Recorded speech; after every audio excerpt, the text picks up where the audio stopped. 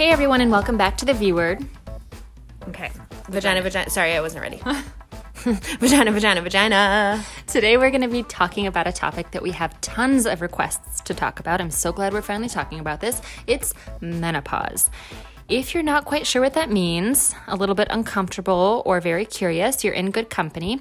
We're going to give you some clear definitions, talk about the latest research, and end with talking a little bit about how we can culturally reframe the menopause transition.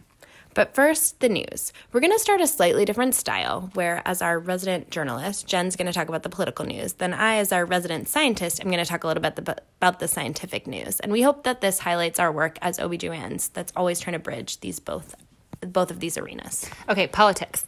I want to talk about this really cool campaign that Planned Parenthood is doing right now called Bans Off My Body, #BansOffMyBody. And you can see it. It's a really cool video, actually, at istandwithpp.org.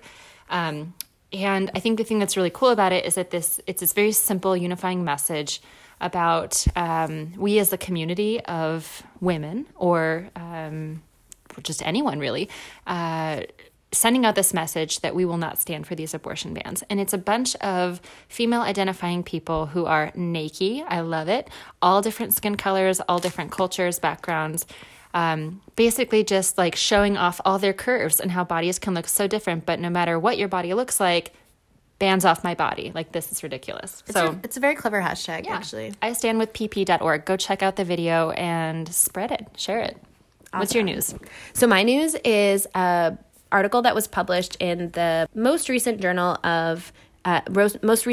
of the Green Journal, the American College of Obstetrics and Gynecologists journal, called A Clinical Reference Guide on Sexual Devices for Obstetrician Gynecologists. And I am just so impressed with this article, which goes through basically all the research that is out there on the use of sexual devices, including vibrators, dildos, and other products designed to aid in sexual activity.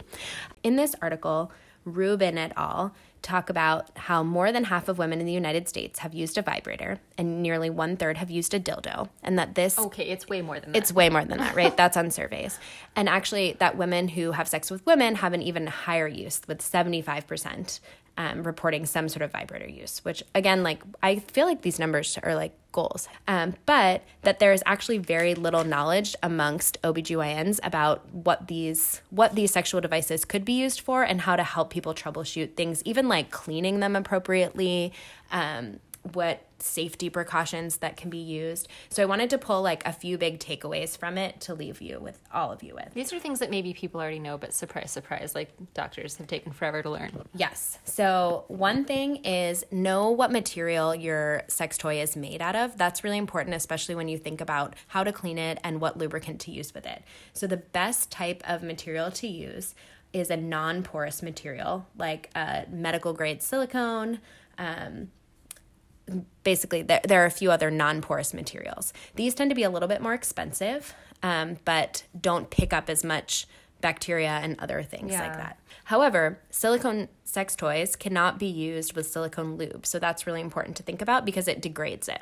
Another thing in terms of safety, particularly in devices that are used for anal play, they should really have a guard so that it doesn't go all the way in, basically. So shout out to our anal sex episode with Dr. Leah Milheiser, because she really gets into this. Like, don't get things lost in your butt. That is the perfect tie-in. Sex toys, menopause. Ready? Okay, back to menopause. Menopause is what we call the time when women stop menstruating or having periods. It's one of the major time posts in a woman's reproductive life. Let's talk about these reproductive time points briefly so that we're all on the same page about what menopause is on the continuum of the many different reproductive time posts. Reproductive time points are all characterized by changes in hormone levels that manifest in different body changes. And these time points are often accompanied by other really big events in your life. Okay, so let's start with you're born. Yay! That's the first time point.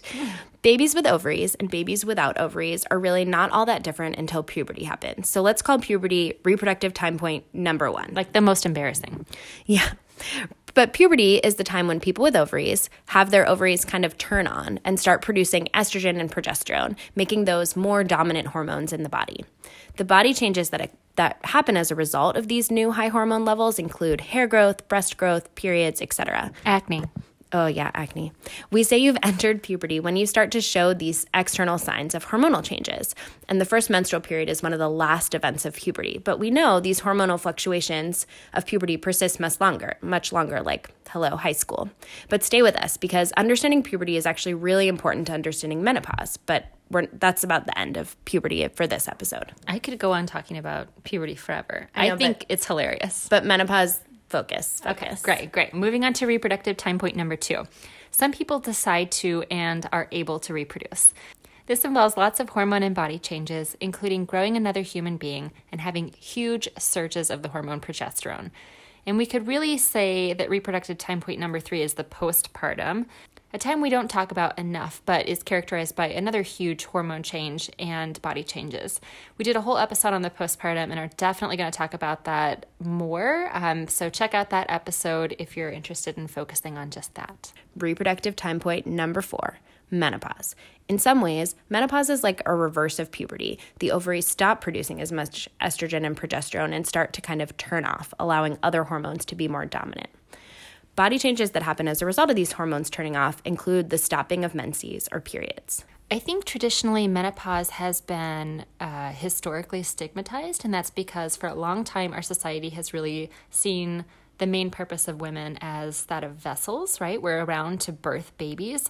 And if you can't do that or you lose your ability to do that, you sort of become quote unquote useless to society, at least historically, right? And so because of this, menopause transition is not really discussed or honored as much as it should be, in our opinion, right? We all celebrate puberty and coming into quote unquote womanhood, and we celebrate pregnancy, babies, all of that, but nobody celebrates menopause. And honestly, I don't know why, because it's truly, a time point worth celebrating. And it's also not appreciated for the freedom to like the no longer pressure of birthing babies that it marks. Okay, that sets the scene a little bit. So the menopause transition, medically, is defined as having 12 months of no menstrual period. So once a woman has had 12 months without a period, we note her final menstrual period in her medical chart and say she has entered the menopause transition.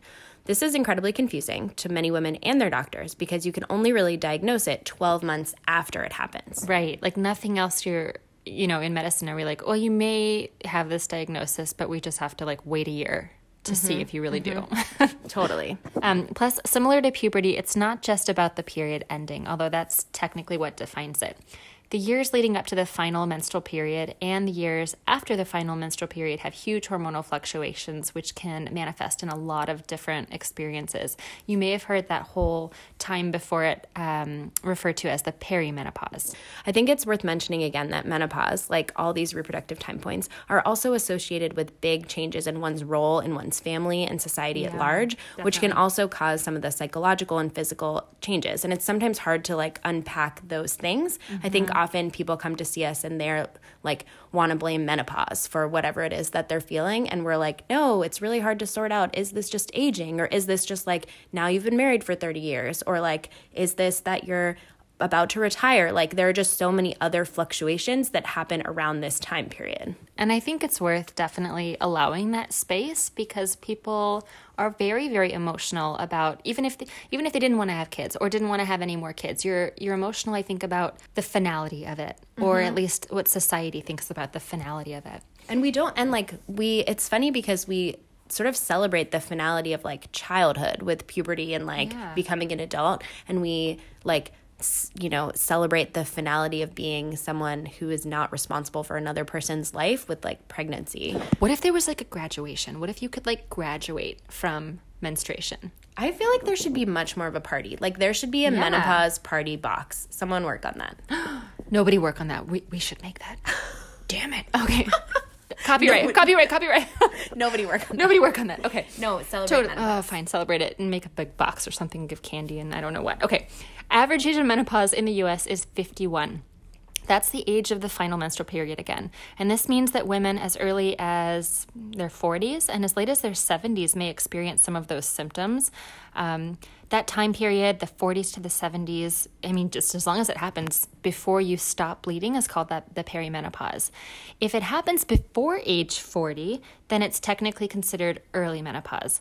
But really, if someone goes through menopause at age 40, 41, that's technically considered within a normal range, which is kind of mind-blowing to me as someone who's in her mid to late 30s. Wow. Totally. And I think that's why there's so much that is clouded over about menopause, that people think of it as something that only happens to really old women, or only happens, for 1 year or something. There are just so many misconceptions about menopause. Okay. So, and it's frustrating to me. And part of why there are so many misconceptions is that there is not a ton of research on menopause still. So it's incredibly frustrating to me as a woman, a doctor, and a researcher that we don't know more about menopause as something that all women go through.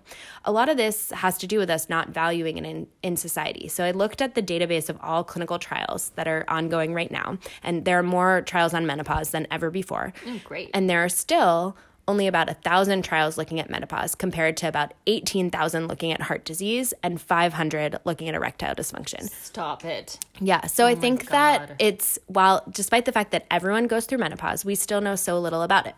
Okay, but here's what we do know.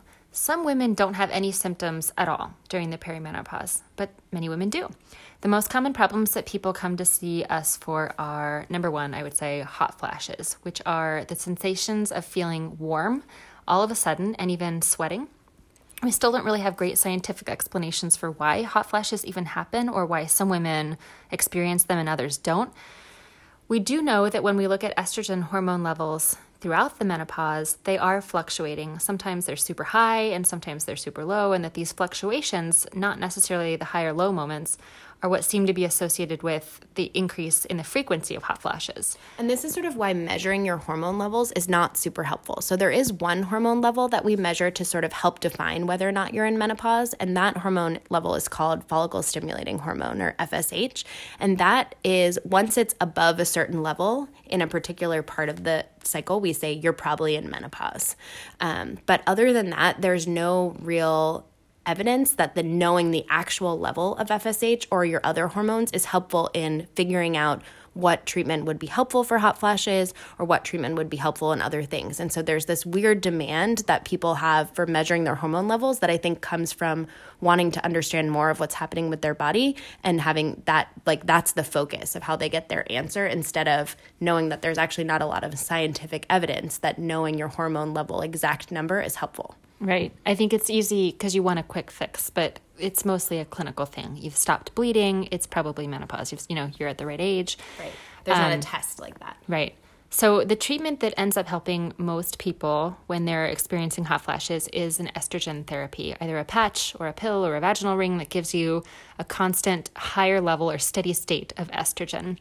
And the goal there is really to reduce those fluctuations or dips by creating that baseline or that steady state.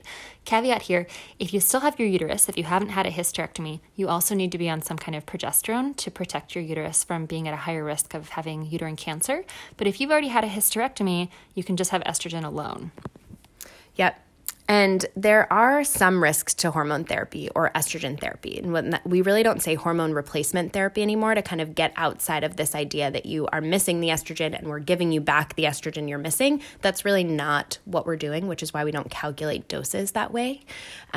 What we do know is based on one of the major studies about hormone therapy and estrogen therapy in the menopause, the Women's Health Initiative, we know that estrogen therapy in menopause increases the risk of stroke. And that has been shown in a very, very large study called the Women's Health Initiative. But a reanalysis of that data showed that the stroke risk was mainly in women who were much older, so in their 60s for the most part. So not that that's old, but that's old for thinking about menopause and initiating hormone therapy, that they were farther from their final menstrual period and taking hormone therapy or estrogen therapy for a long time.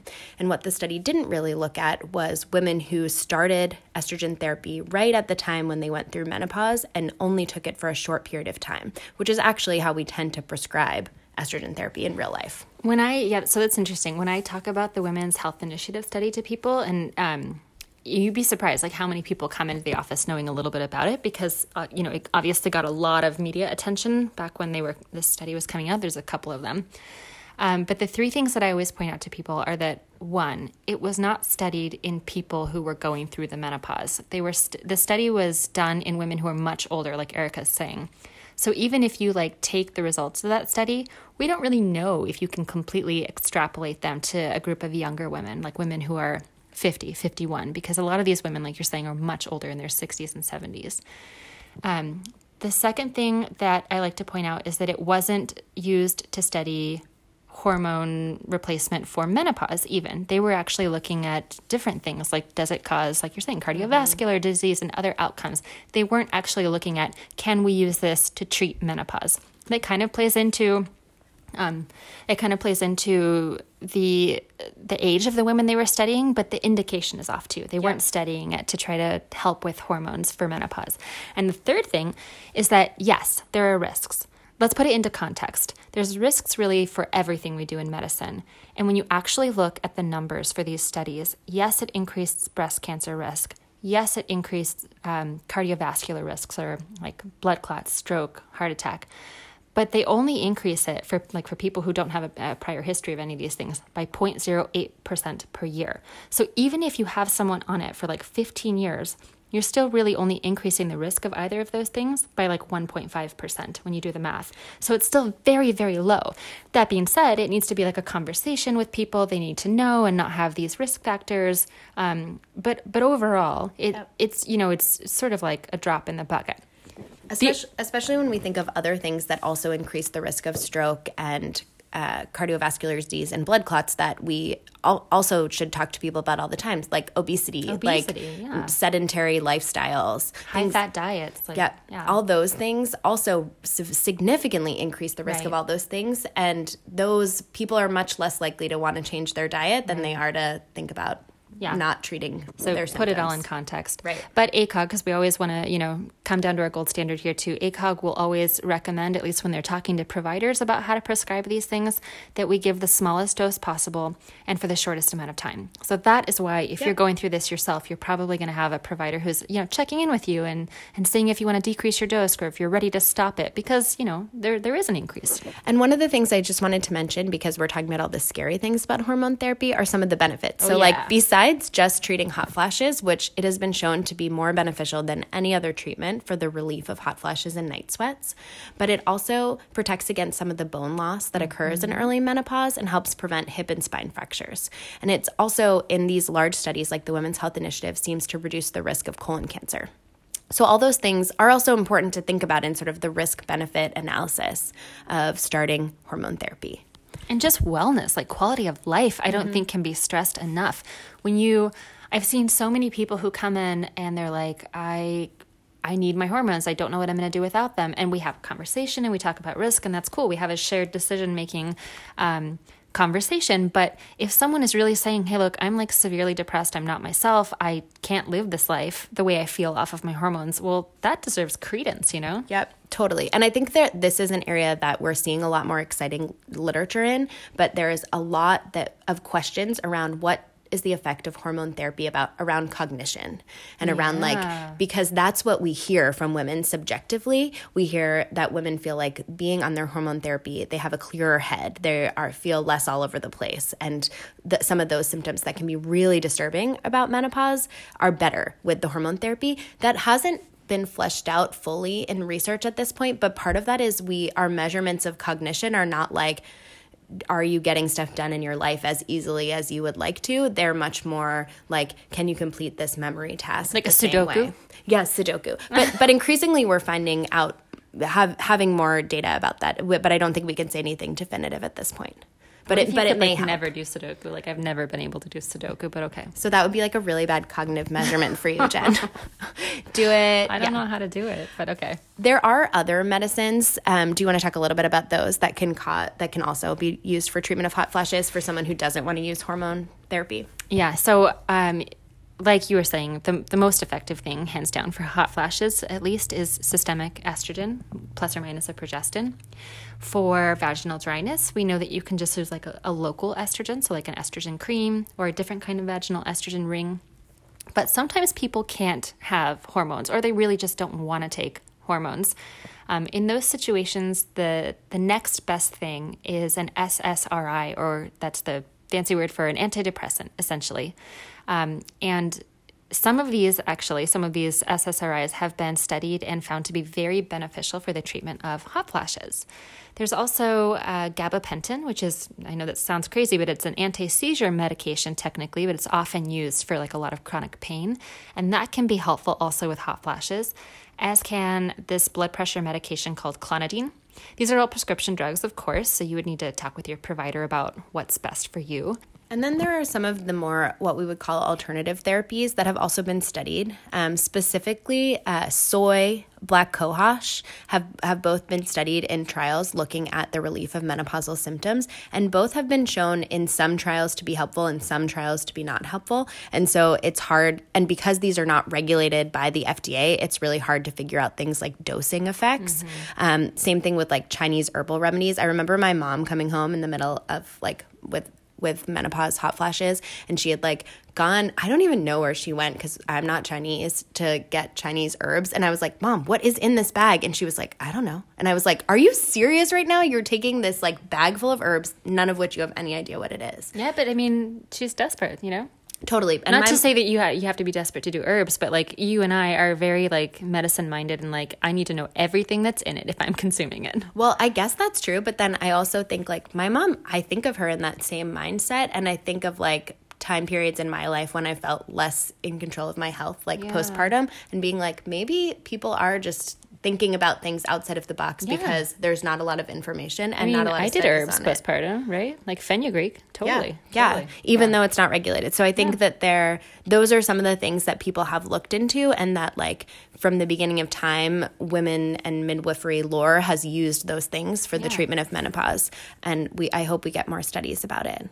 And then another thing that people talk about is compounding bioidentical hormones. What is that? Because I feel like you see that in like the news, you see it in Sex and the City. What is that? That is expensive hormones. Really? That's what that's what bioidentical hormones are. It turns out that there are several types of estrogen available that in the body and in the world. There's estradiol, ethinyl estradiol, there's estrone. There are different types of slightly different molecules of estrogen, and same thing with progesterone. There are progestins are the synthetic versions, and then progesterone is the natural version. Yeah. So what bioidentical hormones come from plant sources instead of what our actual hormones come from is often like the original Provera came from horse urine. Yeah. Like pregnant horses. Yeah. And so I love that story, by the way. I know, right?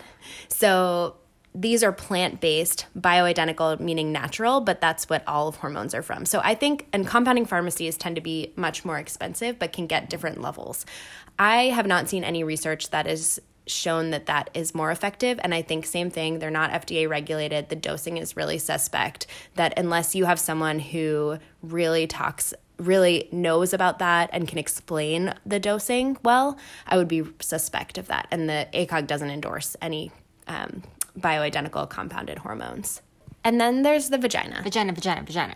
So without as much estrogen, so when estrogen decreases in menopause, the cells of the vagina that normally receive a lot of estrogen get a little bit less like puffy or pillowy, for lack of a better way to describe that. And the reason for that is the estrogen helps them fill up with fluid and with steroid hormones, and that makes them more like pillowy. And as there's less estrogen, the vagina doesn't have that same kind of like pillowy feel. That is not bad in of itself and doesn't necessarily decrease sensation in and of itself, but what it does do is increase the risk of small abrasions and increase the risk of UTIs or urinary tract infections, because there's just less sort of softness and elasticity to those tissues. Yeah, I mean, it's just like with all aging. All skin is going to become a little bit more paper-like, less fluffy, more prone to, cuts, scratches, whatever. And it happens to the vagina too, but you may notice it more because every time you walk, you can essentially feel it between your legs. Right. And same thing, obviously, every time you have sex. Okay. So can vaginal moisturizers and lubricants help with menopause symptoms? We oftentimes think about it in terms of sex, but what about menopause? Yes, they can. There is good sex to be had in the menopause. So there are lots of over-the-counter products that can be used to help improve sex during menopause. So there are vaginal moisturizers, which don't have hormones, but basically just increase the moisture overall in the vagina. People use those even not for sex, but just for like what Jen was talking about, like comfort while moving around. And then there are also lubricants that can be used every time you have sex. And we touched a little bit on those, but there's oil-based lubricants tend to be a little bit more comfortable during menopause. However, they cannot be used with condoms or some sex toys. So think about that when you're deciding on your lubricant. And there are other important health issues beyond the vagina to consider in menopause. Some of the other changes that happen as estrogen levels decrease and the body ages are decreases in bone density. So this is why we recommend that all women have their first bone scan at age 65 if they haven't had one sooner because of risk factors, to look for osteoporosis. And in addition to that, your cardiovascular health is important too. So interestingly, if we do a hysterectomy on someone after they've gone through menopause, like say age 51, 52, we will now leave their ovaries behind unless they've got a really high risk factor of having ovarian cancer or, ovarian cysts that keep coming back or some other reason to take them out. Because even though the ovaries have shut down essentially, or, quote unquote, there's still some protection for the heart. At least up until age 65 is what newer research is showing. So what can you do to stay healthy after menopause, just like lifestyle changes? Well, I think like the same things that we say to everyone for staying healthy throughout your life, right? Like eat a balanced diet, be sure to include enough calcium and vitamin D, which helps with maintaining strong bones. Regular exercise becomes even more important as we think about osteoporosis and bone health, especially weight-bearing exercise like walking can help keep bones strong. Strength training can help your muscles and bones that help resist against weight. And then routine healthcare, making sure you're having regular visits to your healthcare professional and your gynecologist, because I think sometimes people think like they're done with pap smears, they don't have to see us anymore. And actually there are so many still things that are important about making sure your reproductive life is fulfilling and that you're still getting the screening that you need. As we, I think as a society, start to embrace mental health concerns more too, this is a time, like you were mentioning before, that's just prone to a lot of different changes in life. Maybe if you have children, maybe they're leaving the house, maybe your marriage is coming to a different phase, maybe you're retiring. There's a lot of life changes happening at this time.